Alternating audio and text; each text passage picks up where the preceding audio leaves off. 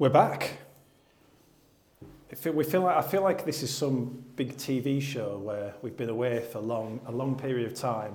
Everyone's thought, are they coming back? Are they coming back? And here we are to surprise them. I'm Steve Carroll with NCG Top 100's chairman Dan Murphy. Welcome, Dan. Thank you, Steve. Great to be back. We've got a big list to talk about, haven't we?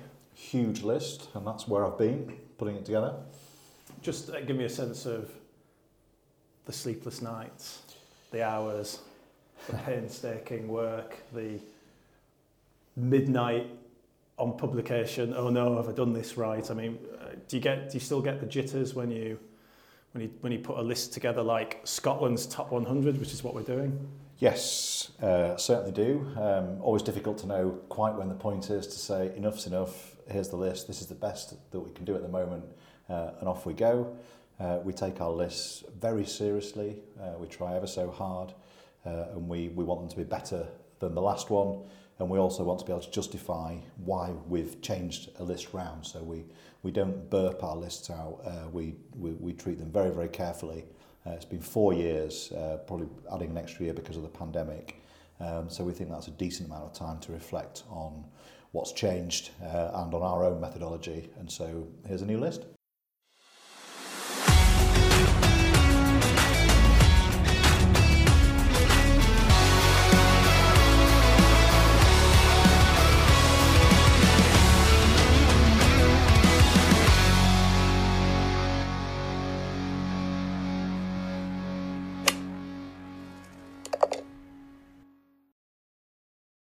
Yeah, I think people forget that a little bit, that because we have a number of lists and we go from year to year with each list. So every year always has a new list, but in reality it's 4 years, 5 years since we were last doing something this comprehensive in Scotland. You've got some new panellists this time and some new opinions, and so basically a lot to look forward to as we spend hopefully the next hour or so talking about some of these courses. Yeah, I think no two lists are ever the same because they are, after all, a moment in time. So it's a certain group of people and a certain set of courses and a certain methodology. So I think one of the questions we often get asked is, well, how can courses that are 100 years old move up and down? Well, there's your answer, because we'd like to think that we're refining our methodology, and I'm always trying to strengthen my panel as I go along. Yeah, I'm just going to give you the floor for a second or two, just so you can explain in brief terms how a list like this is put together, what the methodology is, the starting points before we start revealing some of these big courses to people. Yeah, so I thought about this for years before we started doing our lists, trying to work out what I thought we could add to it and what would set our lists apart. And then obviously it's up to you, the listener, the reader, the consumer, to decide whether you like the way that we've done it and you think it stacks up against the way that others do it, because we're obviously not the only people ranking golf courses. So I guess the first thing to say is that I'm a great believer in the fact that golf courses are always changing. And I think if you look down this list, nearly all the courses, especially nearer the top, have done something significant in the last couple of years. So you have to keep going back, updating, and it's much preferable if you've played a course more than once. Memory is unreliable, varies from person to person. My own yardstick is that if you haven't been somewhere for 10 years, then you've probably forgotten a lot of things about it. Now, there'll be exceptions to that, but I do believe that you need to have seen the courses recently, and I think that courses that you played 20 years ago can result in some quite unreliable memories in either direction. I don't necessarily think that they go up or down. I just think that you probably have the wrong idea. So we try and be current. We try and visit as many courses as we can in the year of a ranking. That's really important to us. And we also don't hide. We're very open. We don't believe in the mystery shopper concept. I don't believe by telling somebody that I'd like to go and play their course that there's a great deal that they can do to make any difference. Short of hand cutting the first tee, I'm really struggling to see what difference they could make. So I don't believe that there's a comparison, for example, with somebody reviewing restaurants where they might get a fundamentally different experience. So we make a short list of courses we genuinely think would have a chance of making a list. I do that with my most valued panellists, and then we write to all of those clubs at this time of the year saying what it is that we're doing. We give them our methodology. We say we will strive to visit as many as we possibly can. It isn't always possible to get everywhere, but between us, we try and put in a visit in that year, so at least they can see that somebody's been and that we are offering a current view. And then I guess the other thing that would be slightly different is that we only rank on the golf courses themselves. We give no credit for facilities that surround a golf course.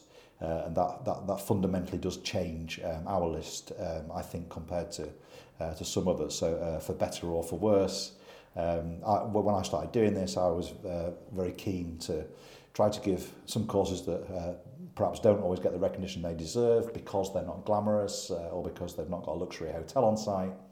I wanted to reward them, and so that's the way we do it on these lists.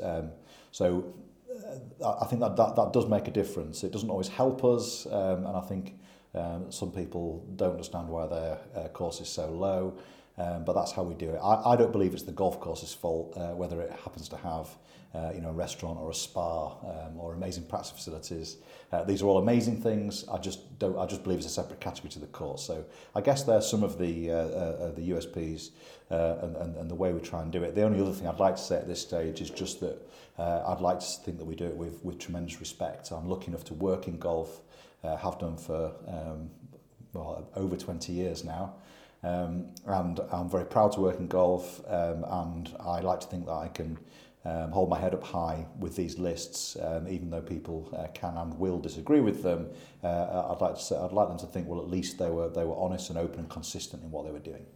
Yeah, and just a note on the panel. These are people who come from all walks of life. There are some people who are absolutely steeped in golf. There are some people who work in the industry, but there are some people who are readers who have volunteered and have come forward, aren't there? This is not a narrow pool from which you've chosen your, however many it is, 16, I think. Yeah, I try really, really hard to keep challenging my panel and to keep incorporating new voices and to try to work with people whose opinions I respect, but not to end up in an echo chamber, which I think is the easiest thing to do. And since we mentioned the panel, I would like to pay my respects to one of our panel who sadly died very recently, George Oldham, a friend of mine, a friend of the magazine, a valued panellist. And one of the things that George brought to the list and to the whole process was that he was a man of his own mind, and he would often go in a different direction to the rest of the group. But he didn't do it for the sake of it. He did it because that's what he believed. And I'll miss him greatly, and he'll be impossible to replace. Yeah, we will miss him tremendously. I suppose we've kept people waiting long enough now to start delving into the particulars of the list. Where are we starting? Are we starting from 100 or are we starting at number 1 and going down? I mean, we're obviously not going to do every course in the list, but we're going to pick out some favourites and some surprises. And we're probably going to explain some that perhaps you don't, as listeners, are wondering why they're particularly where they are, why not higher, why not lower. So where are we beginning, Dan? Well, the truth of it is that to anybody who's looked at these lists before, I don't believe you'll find any huge surprises in the top 20, 25, 30 of the list. I think that's pretty well established. We might have them in a slightly different order, of course, but I certainly don't do these lists to make people's jaws drop. I think that the most interesting parts of these lists is the further you go down, and I pride myself on our lists being robust and well-researched down towards the bottom. So in many ways, as perverse as it sounds, I guess it's like somebody who enjoys a relegation battle more than a title challenge. But I think that some of the most interesting things in this list are actually in the bottom half. Well, let's start with two of those then, because they're the biggest risers in the entire poll. And we're going to go to number 70, which is Kilmacombe, who are up 13 from the last time we did the list. And Fraserburgh, who are the biggest risers in the list, up 16 at 47 this time. So I think you visited both of these, didn't you? You definitely went to Kilmacombe, didn't you? So yes. Just talk to me about their place in the list and why they've risen so much, and what is it about them that's particularly enthralled both you and the rest of the panel? Well, I think that they're two great examples, because I don't think that either Kilmacombe or Fraserburgh would consider themselves to be especially high profile or glamorous or necessarily well visited by people on the ranking circuit. I'm not saying that nobody's ever been, far from it, but they're not necessarily the first place that you get to. I think in the case of Kilmacombe, I think that we simply had that too low, and I think that when we have a mistake in the list, or we think that there's something that's not quite right, then from my point of view, I'm unencumbered by anything other than trying to get it to the position that I think it should be in.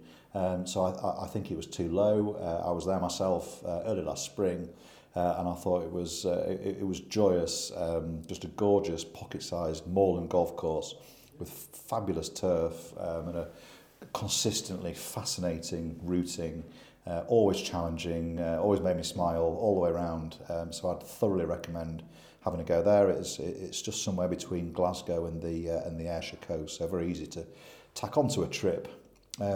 Fraserburgh is a lovely story because I think you've got an ancient links there, has had its challenges over the years in terms of its conditioning, can suffer at times of drought, and I don't know the details of it, but I can tell you that the team there have just done the most amazing job at presenting that course in its full glory, and it really is a links that bears comparison with any of those courses around it, and is now presented in the kind of condition that means that you'll realise how good it is. And I just take my hat off to all the people there, because they're proper salt of the earth people. They love their golf, they know their golf, and while its location might mean that not too many visitors will go up there, that is a fantastic day's golf. It's great value, and there's lots of golf up on that coast, so I thoroughly recommend a visit to the North Aberdeen coast. Well, you're selling it to me, so next time we do this list, hopefully I'll be lucky enough to go to Fraserburgh and Kilmacombe. We're going to talk about some of the big fallers in a minute, because I do think that readers and listeners to this do wonder why courses can sometimes go really high and go really low. But just before we do that, I just wanted to get your opinion on the depth now, or the increasing depth of golf in Scotland. I mean, I'm looking, at Irvine at 93. I went to Irvine and thought it was unbelievable. It's obviously a fixture of the NCG Top 100 Tour. It's got amazing great holes. It's got that brilliant 18th with a big sleeper bunker, just off the tee. I mean, that shows you that was a course where I looked at it and thought, wow, I would probably have had that higher in my personal list. But the point I'm getting to is not where Irvine is, but is this a signal now of what we can come to expect from Scottish golf? The delights are not just the St Andrews, the Muirfields, the Cruden Bays, the Castle Stewarts. You can go to places like Dunavity, Auchterarder, Forfar, Powfoot, that we both went to the last time we did this list, and have a tremendous day out. Yes, I think that the depth in Scotland is not at England levels.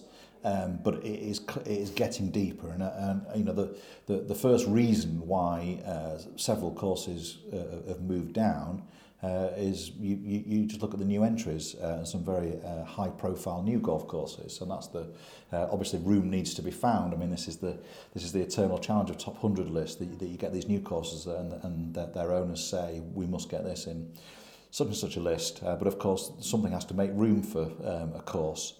So I think that's definitely one thing, and I think we do live in a quite amazing time for golf courses, where there is a collective rising of standards, where, as I touched on at the start, there is barely a course on that list that isn't doing something, often very significant work, to make themselves better. And the truth of it is, and there are quite a few examples on this list, that if you stand still, you're actually going to fall in these lists from one year to the next. Yeah.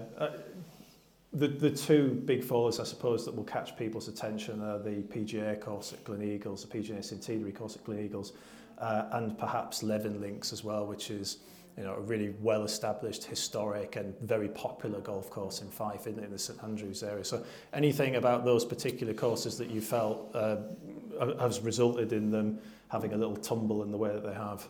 Yeah, just this is all obviously on the views of our panel, and you can either go with it or you can challenge it. I think that Leven will bounce back. I certainly hope so. They have had some issues in terms of presentation. It's a course that I love dearly, and I hope to see them rise again. The other one you mentioned, which was the PGA Centenary.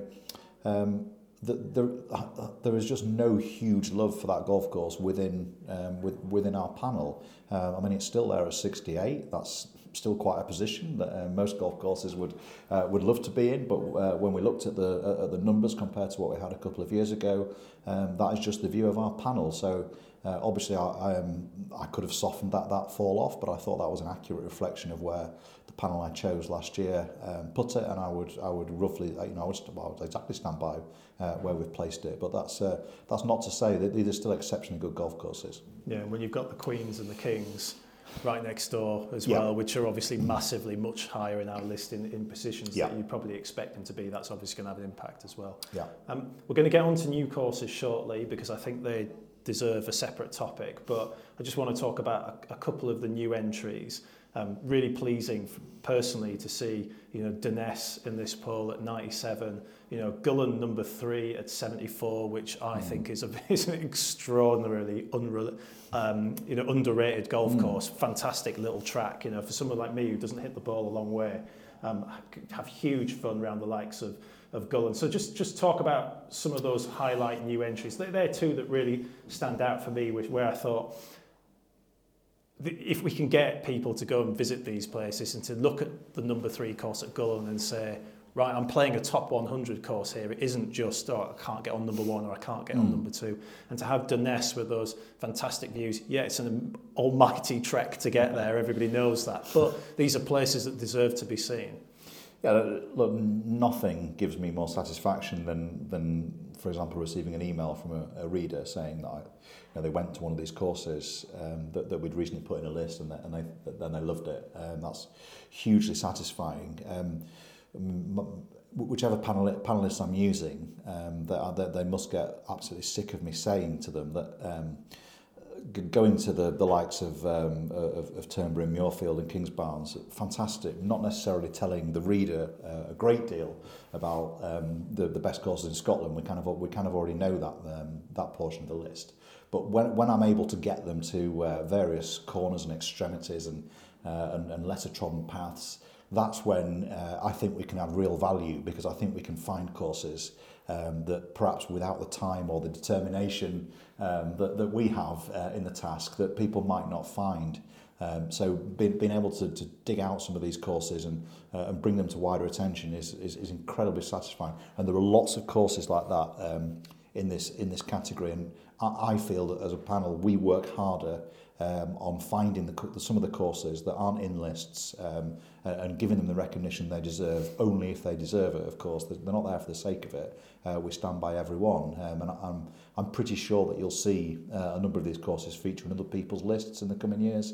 And that's the way it goes. I mean, my favourite experience this year, talking about courses that are not, this one's not necessarily off the beaten path, but it's not what you go to this facility for. The most pleasurable round for me was Burnside at Carnoustie. It was a real surprise to me how great that golf course was, because you're brought up, aren't you, on all the pictures of the championship course at Carnoustie. You're obsessed with that. And then I remember just walking down the second at the Burnside, and then you get to that part of the course, I think it's like the 5th or the 6th, a short par 3 where it intersects with the championship course, and you think this is a really, really good golf course. And I remember playing the championship course at Carnoustie years and years ago and looking at a fairway to the side and going, well, that looks like good fun. Which hole's that? And the guy next to me saying, no, that's on the Burnside. The land looked more interesting than the land on the championship. And that's one of quite a few courses, and is a theme of this list. there are quite a few quote-unquote second courses, even third courses on this list. And I know from guilty experience that you tend to go to these venues and then play the championship course and then dash off to go to the next trophy venue. And it's only now that I'm able to say, well, hang on a minute, I'd like to take the time to play the second or third course here, and it is a rich experience. So, I mean, I'm just to name but a few, and I'm going to regret missing a couple out. The St Olaf 9 at Cruden Bay is sensationally good in its own right. You've just mentioned the Burnside at Carnoustie, which speaks for itself, and another one will be the Portland at Royal Troon, which I'm not even sure Royal Troon have made a great fuss of over the years. Actually, I think they probably are a little bit more now, but I can assure you that is a golf course that is well worth playing in its own right. They normally package it up in a day rate with the championship course, but in fact, until recently, I don't even think you could play it on its own as a visitor, but you certainly should be able to, and that is well worth its place in the list. Great little Mackenzie course, right? Exactly, yeah. You don't get too many of those in Scotland. Yeah. Let's talk about new golf courses, because they're notoriously tricky, I think, for a panel to place, because, you know, when you get a new venture like Ardfin or Dumbarnie, there's obviously a huge amount of excitement around it. I mean, I've played Dumbarnie, I know you have as well, you've played Ardfin too. You know, there was an enormous amount of positivity around the day when I played at Dumbarnie. I loved the golf course, but how do you then think about where you're going to place that in a list? You know, how can something that's brand new compare against, you know, the likes of Muirfield or Royal Dornoch or, you know, those kind of historic golf courses? So just give me a sense of, you know, when you're putting a list together, how you treat a brand new venture, say like Dumbarnie. Yeah, it's very difficult, not least because some of these courses are so good when they open that they demand attention.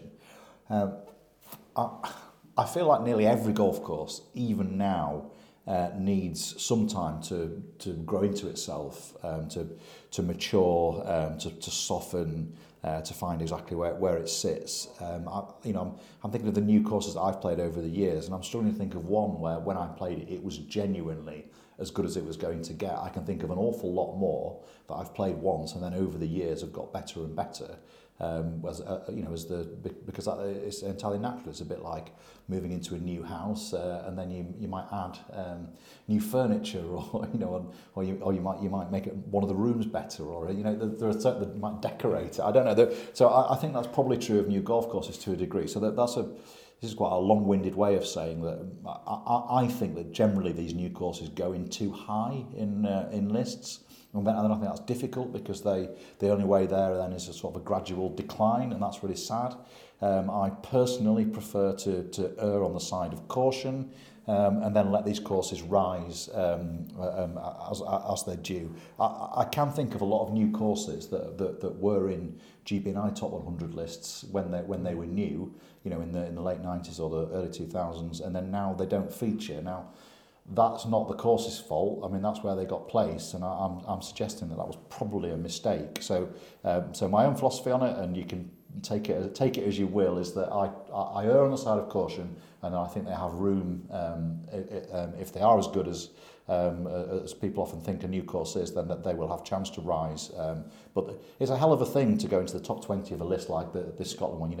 You only have to look at the company that these courses are keeping, and I think that I don't think there's any harm in kind of just respectfully staying outside the very highest part of the list, just while they settle in. Yeah, I think there's two things that I'd like to say there. The first is, if you look at that top 20 list in particular, I mean, these aren't just Scotland top 100 courses or GB&I top 100 courses, they're world top 100 courses, most of them. And secondly, I think you're right. I think, for a new course that goes in high in a list and then starts creeping down a list, having done nothing wrong, it's a shame. It's just that the panellists who did it the first time round kind of over-egged the pudding. Then, I think that sometimes erring on the side of caution is probably the better thing to do. And as you pointed out yourself as well, Ardfin and Dumbarnie in particular, who were in at 23 and 25, pretty high in our list, I think, as really it is. They're brand new golf courses, and Dumbarnie, when I went, was still so new that the little dunes were almost perfectly triangular still. These courses need to get lived in, don't they? They need some time to breathe. And the fact that they're as high as they are at the moment shows that the panel think they're really spectacular pieces of work, but they might get better as they grow up and get used to their surroundings. So I think that the people will look at this and they'll say, gosh, I'm surprised that those two courses, Ardfin and Dumbarnie, are not higher. I look at it the other way around and say, wow, that's two courses in the top 25. That is incredibly exciting and an absolute credit to all involved at both places, two very different places, of course, but two wonderful additions to Scottish golf. We're going to get into the top 10 in a minute because we're going to start talking about some of those in a bit more detail. But I just wanted to get your views on some of your favourite courses outside of the top 10, where you've particularly enjoyed playing, places that hold special memories for you. Gosh, it's such an unfair question, Steve. Such an unfair question. Where would I start with places I enjoy playing? Well, let me start then, and I'll give you some time to think. I think that, I spent a day with you at Montrose Medal, which is at number 40 at the list. It's down 8, but I, as you say, some courses have to go up and some courses have to go down, and when you've got new entries that go high, that is going to impact the list. I think about Montrose. I'm going to think about this course forever because the hole that is memorable to me isn't going to be there for much longer. No. Every year you go, that second hole, the kind of dagger goes deeper, isn't it? And it was remarkable to be there with you and some of the other team on a wonderful summer's night. It was, as we were preparing for an Open Championship and just playing that hole, it blew me away. And obviously the rest of the course is just really good, solid links golf, isn't it? It's not particularly fussy in places. It's not particularly flash either in some places, but it's just really good turf, really good links holes, some holes that will test you, some holes that give you a chance. Montrose was a really, really special experience for me. And I'll argue for the rest of my days that the new St Andrews new course should be higher than 27. We'll talk about the merits of the old course, I'm sure, as we get into this, but the new course, I understand that in architectural terms and probably in terms of aesthetics, the start and the finish are probably a bit weaker compared to the rest of the course, but that stretch, the 9th hole, the long par 3, right next to the estuary, with that out of bounds all the way down the left, very, very difficult hole, but a brilliant hole. And then I think the tee shot from the 10th is one of the great views in golf. It is just fantastic. All you've got in front of you is all those big dunes and a marker post to guide you, and you can see the town in the background. And everybody talks at St Andrews about the old course and the turn for home and getting towards the town from sort of 14 through 18. You've got exactly the same thing with the new. You get the same experience of coming back towards town as well. So the new will always be in my top 10. Yeah, I could pick just about anywhere on this list. To give you just one, West Kilbride, wouldn't often hear it talked about. Probably the northernmost of the Ayrshire links, but really cut into the chase in terms of what, to me, golf and Scottish golf especially is all about. You have a links there, small piece of land, a little bit of crisscrossing, compact layout. You can see the sea from more or less every hole. Goes back and forth. There's the odd hole that is architecturally probably not up there with the rest of them, but I just think that's fine. You're never more than a hole or two away from something exceptional. There's a run for home from sort of 12 onwards where you're playing holes that are rich in character along the sea. You can see the clubhouse in the distance. You're round in 3 and a bit hours.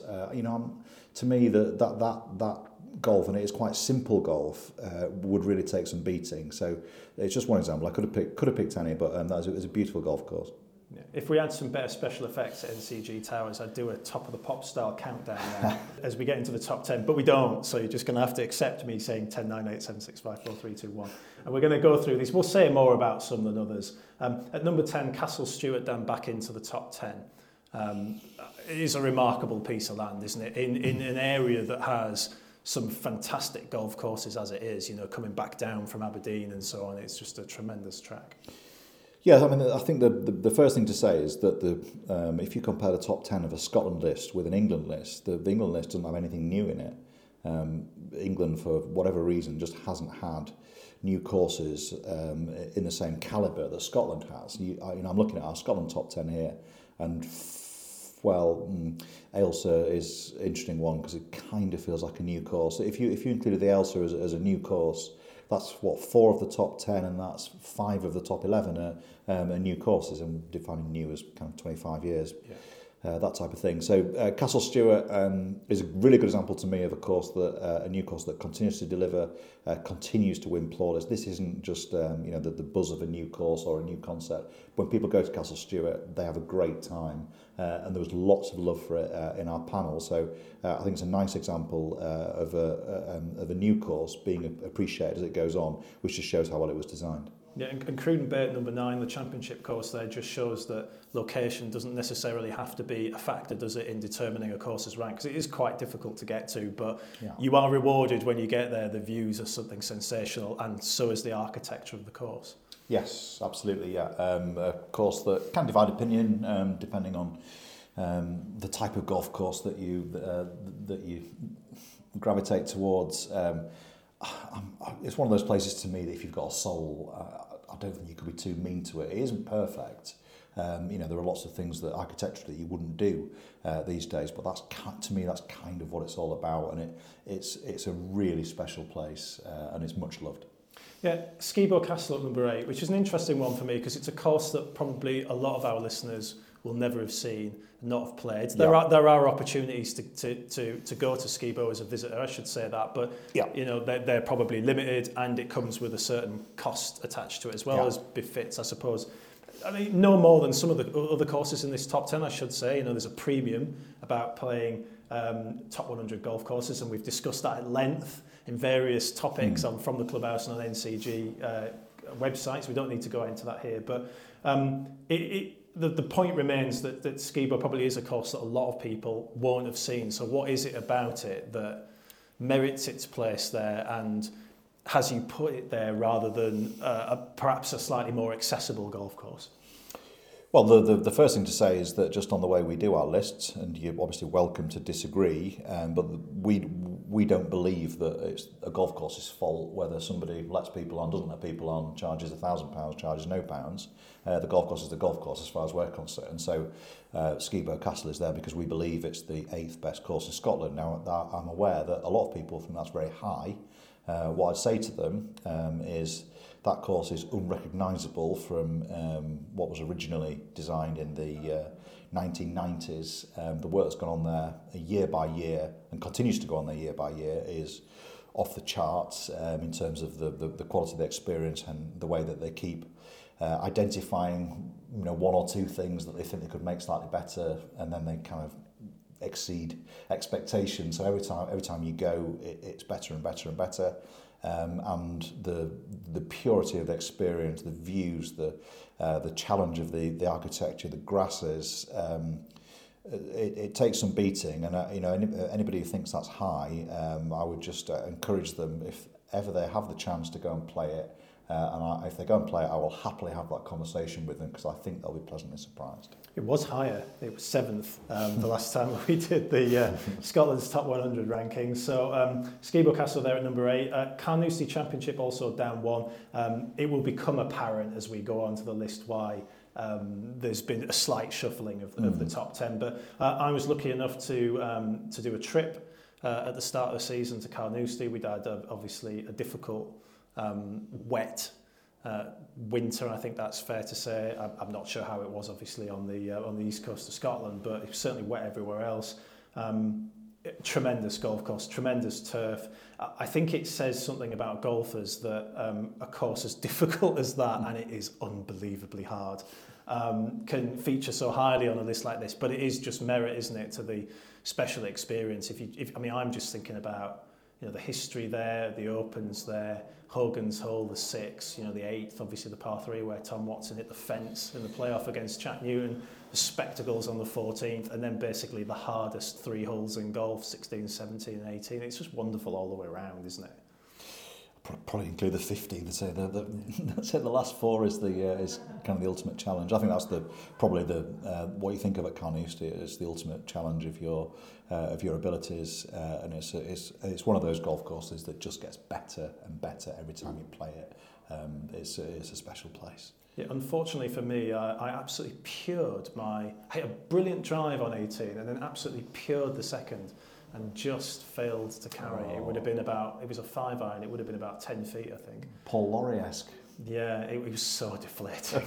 It was like I hit 2 brilliant shots. And of course, the last time I'd been to Carnoustie and played the championship, I'd spent all my time on 18 snap hooking it out of bounds. So I did the hard work and then hit the shot that it deserved on the second and didn't get the rewards, unfortunately. But them's the breaks, as they say, when you play a championship course like that. And at number 6, also down 1, you've got the complete opposite of Carnoustie. You've got a course that's just all about fun in Kingsbarns.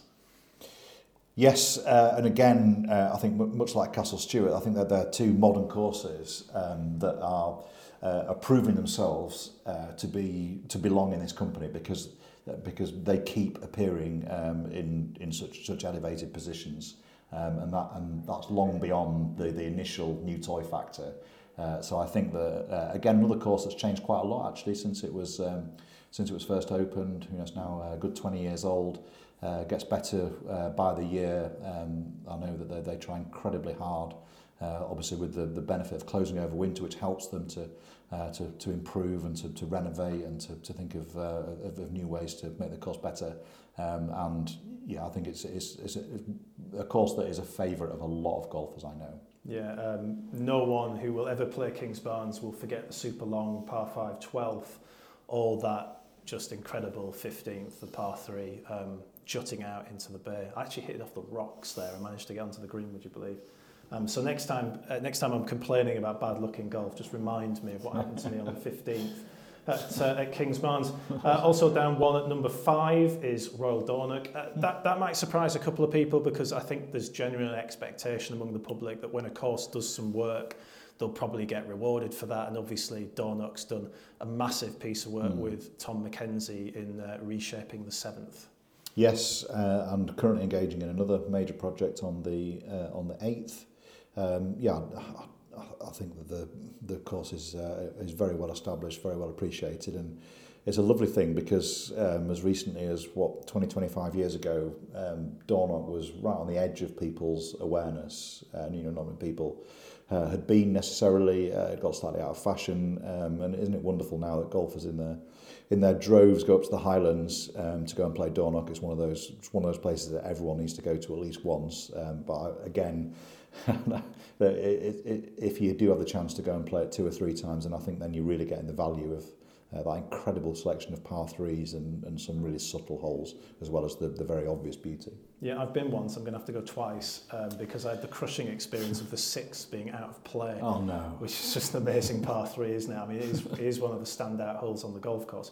Such a quirky course in some respects as well. Some really, I can't remember. Is it the 16th, Dan, where you basically you start down low and then you end up hitting to kind of like a high plateau green? Yes, if you're not careful, you end up being siphoned away to some of a very unpleasant place on the left. Yeah, very, very interesting hobby. You don't see changes in elevation like that. I mean, no. you often see the elevation changes going down, don't you, rather than up. So really interesting piece of architecture there. At number 4, up 5 is North Berwick. This was a little bit of a surprise for me, a pleasing one, I have to say, because I love North Berwick.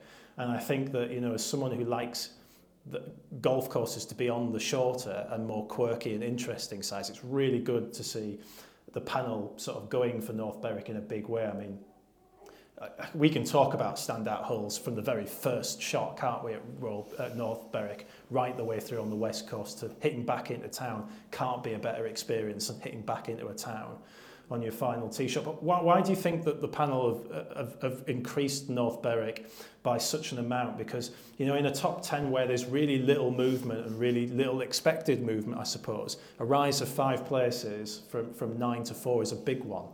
It's an enormous jump, and especially because it's not like they've done anything different. The golf course that we've just ranked this year is exactly the same golf course that we ranked a few years ago. So I think you could say that's quite an odd rise. The reason it's risen is really simple. It's because one panellist after another queued up to tell me not how much they love North Berwick, but it was in so many of their top threes. And I think what it reflects is a very welcome trend towards valuing courses that we enjoy rather than courses that are incredibly difficult. And I don't think that any course embodies golf for pleasure, for enjoyment, for stimulation than North Berwick does. Because I mean, I don't think I've ever met a golfer who said that North Berwick, what was that about? Everyone who plays it goes and falls in love with it, and that goes from perhaps the golfer who's not steeped in it to the most curmudgeonly golf course fan, and nobody seems to tire of it. Nobody seems to have a bad word of it. So it is simply a reflection of how much the panel that I was proud to work with this year collectively like North Berwick. And I looked at it and said, well, if that's what you're telling me, that's where it's going. Yeah, I'm going back to North Berwick at the end of March on a trip, on a golf trip, and I can't wait to go back. Say a couple of things about North Berwick. I love that course so much, but pit is better than perfection. Sorry, it is.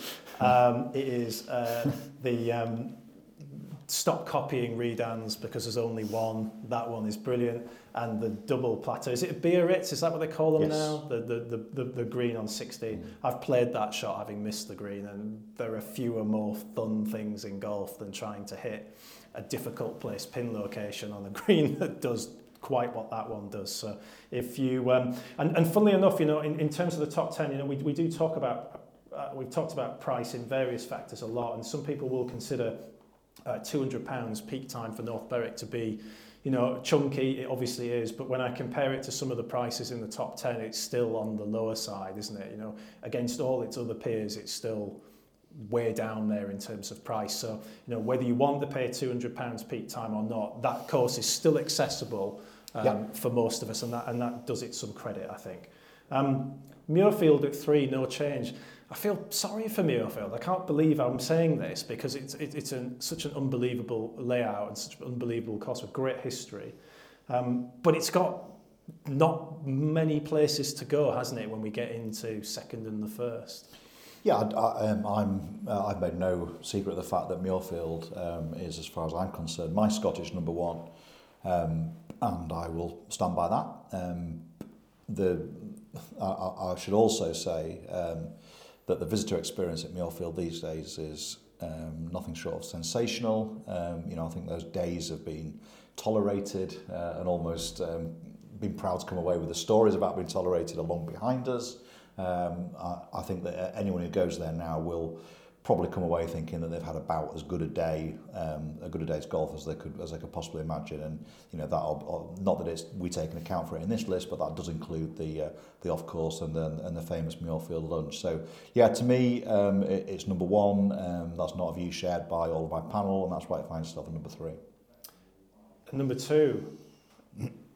Scotland's 2018 number 1 has been dethroned.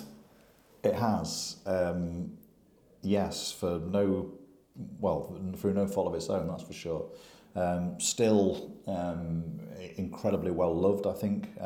This is Turnberry, the Ailsa course, for people who are wondering. Still a lot of our panellists' first choice. I think that the Martin Ebert's work there has been universally appreciated. I don't think anybody could say that it hasn't made the course better, and I think that I don't think there is no suggestion that it's gone backwards. I think that it's simply the case that in a moment in time, a certain course that we'll talk about in a minute was irresistible this year.